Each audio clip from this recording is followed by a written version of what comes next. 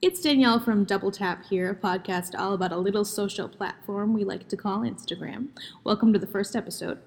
To all of the teens out there that are definitely cooler than me, I hope I do your dear app justice. To all the parents out there that aren't really sure what social media is, I hope you learned something. And to all the people like me who have a few followers and are trying their best to be popular, I hope this helps. Today I'm here with Amanda Sigmund. She's a graphic design major here at Valley Forge. Say hi, Amanda. Hey.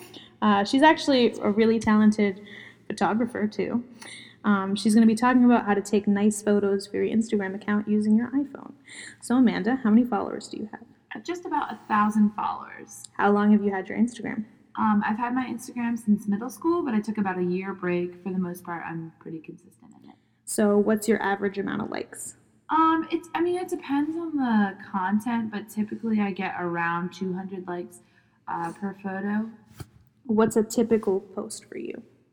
It varies, I think, depending on what stage in life I am. But I would definitely say pictures with friends or family, or things that are happening in my daily life. I think of my Instagram as almost like a journal for everything going on in my life. It's not like a professional or a business page or anything. It's just for me and to share with friends who might live far away or just people I don't see.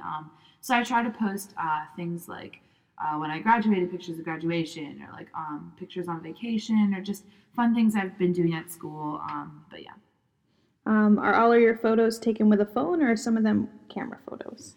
Actually, until I got to Valley Forge, everything was taken with a phone. When I got to Valley Forge, I did start using the DSLRs a little bit more. But even then, I try to stay mostly to my phone just because it is supposed to be more fun, lighthearted, casual photos, and nothing too professional. Yeah, and a lot of people don't have access to DSLRs and fancy lenses like we do. What are some cool tricks you've learned about taking photos with your iPhone? Yeah, I definitely think that it doesn't really matter if you have a good camera or not. It matters how you use the product that you have. And I have an iPhone 6 Plus, so it's not that nice of a iPhone. Definitely recommend never zoom in to take a picture with the iPhone. The quality is immediately decreased. It doesn't make for a good photo. So if I'm not in good range, I either don't post it or I just don't, or I'd move closer, just never zoom in. Also, I found this really cool feature with like the newer iPhones. If you tap on the actual screen, you can adjust the lighting before you take the picture. I definitely recommend doing that just to make sure it's not overexposed or underexposed. But a lot of like issues you come across when you're taking photos can be fixed in post, so I recommend. Yeah, that light trick has been a lifesaver for me. So, what are your highest liked photos? My highest liked photo is the one of me and my best friend at graduation, and I think that definitely reflects the content that people like to see on Instagram. Mm-hmm. So if you're a personal account, this definitely applies to you. It's not about a great looking photo or the aesthetic or the content as far as like a nice framed photo. It's about the memories that you're sharing with that photo, and I think that because my best friend, we've been friends since preschool, and just having a picture of us together on graduation day, it just meant a lot, I think, to both of us, but then to everyone else who's known us. They knew that was a pretty big day for us, which I think is why it got as many likes as it did, because like I said, it wasn't edited or anything like that. It's about the memories that come from the photo. Other highest Instagrams along with that all have my friends in them. It's just big moments in our lives, like prom and things like that. Again, this applies more to a personal Instagram than it does to a business.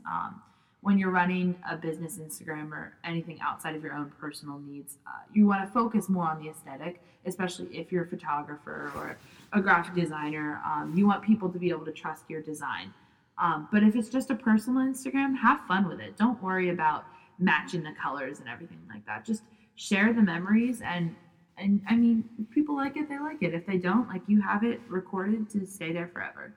Yeah, I think that it's good to have personal photos on your Instagram. I think that even if the followers that you have don't personally know you, it's like a connection to you. Yeah, so they feel closer, I guess, to the person they're following. Yeah, I can absolutely agree with that.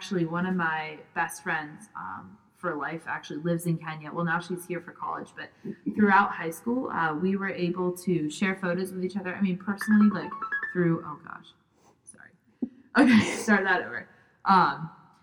Yeah, so one of my best friends in high school actually lived in Kenya. She was a missionary there. And we shared photos for sure, like through private messaging. But one of the primary ways that we were able to see what was going on in our lives was through Instagram. I knew a lot of her friends there at the school in Kenya. Even though I wasn't there, I knew them because I followed them on Instagram and kind of just saw their daily lives. And the same thing went for her when she followed me and my friends. So I just think it's really cool that even across the world, you can see into people's lives in a very like real and tangible way. So how do you narrow down your photos to choose which specific ones to post? Yeah, that's definitely a hard question, especially when I'm like on a trip or did something super exciting and I have a few great moments that I want to share. So beforehand, I probably would have said the photo that has the most action in it is the one I post. But now Instagram has a feature where you can post multiple photos, albums, and I highly recommend using that feature. It definitely, I wouldn't post too many. I try to keep it, in between 3 and 5 photos. But it helps me to highlight like a few great moments of my trip. But when posting those, try and make sure all of those pictures are different and capture different aspects of it, just because you want to give people the most out of your experiences. Yeah, that's an awesome new feature that Instagram added. Before, I used to be that kid that everyone would get mad at for posting like 15 photos in a row that all looked pretty similar, but like they were different. Yeah, I definitely recommend do not be that kid. Well, Amanda, it was really nice being able to talk to you about this. Thanks for being a guest on my podcast. Yeah, I really enjoyed sharing my experiences with Instagram.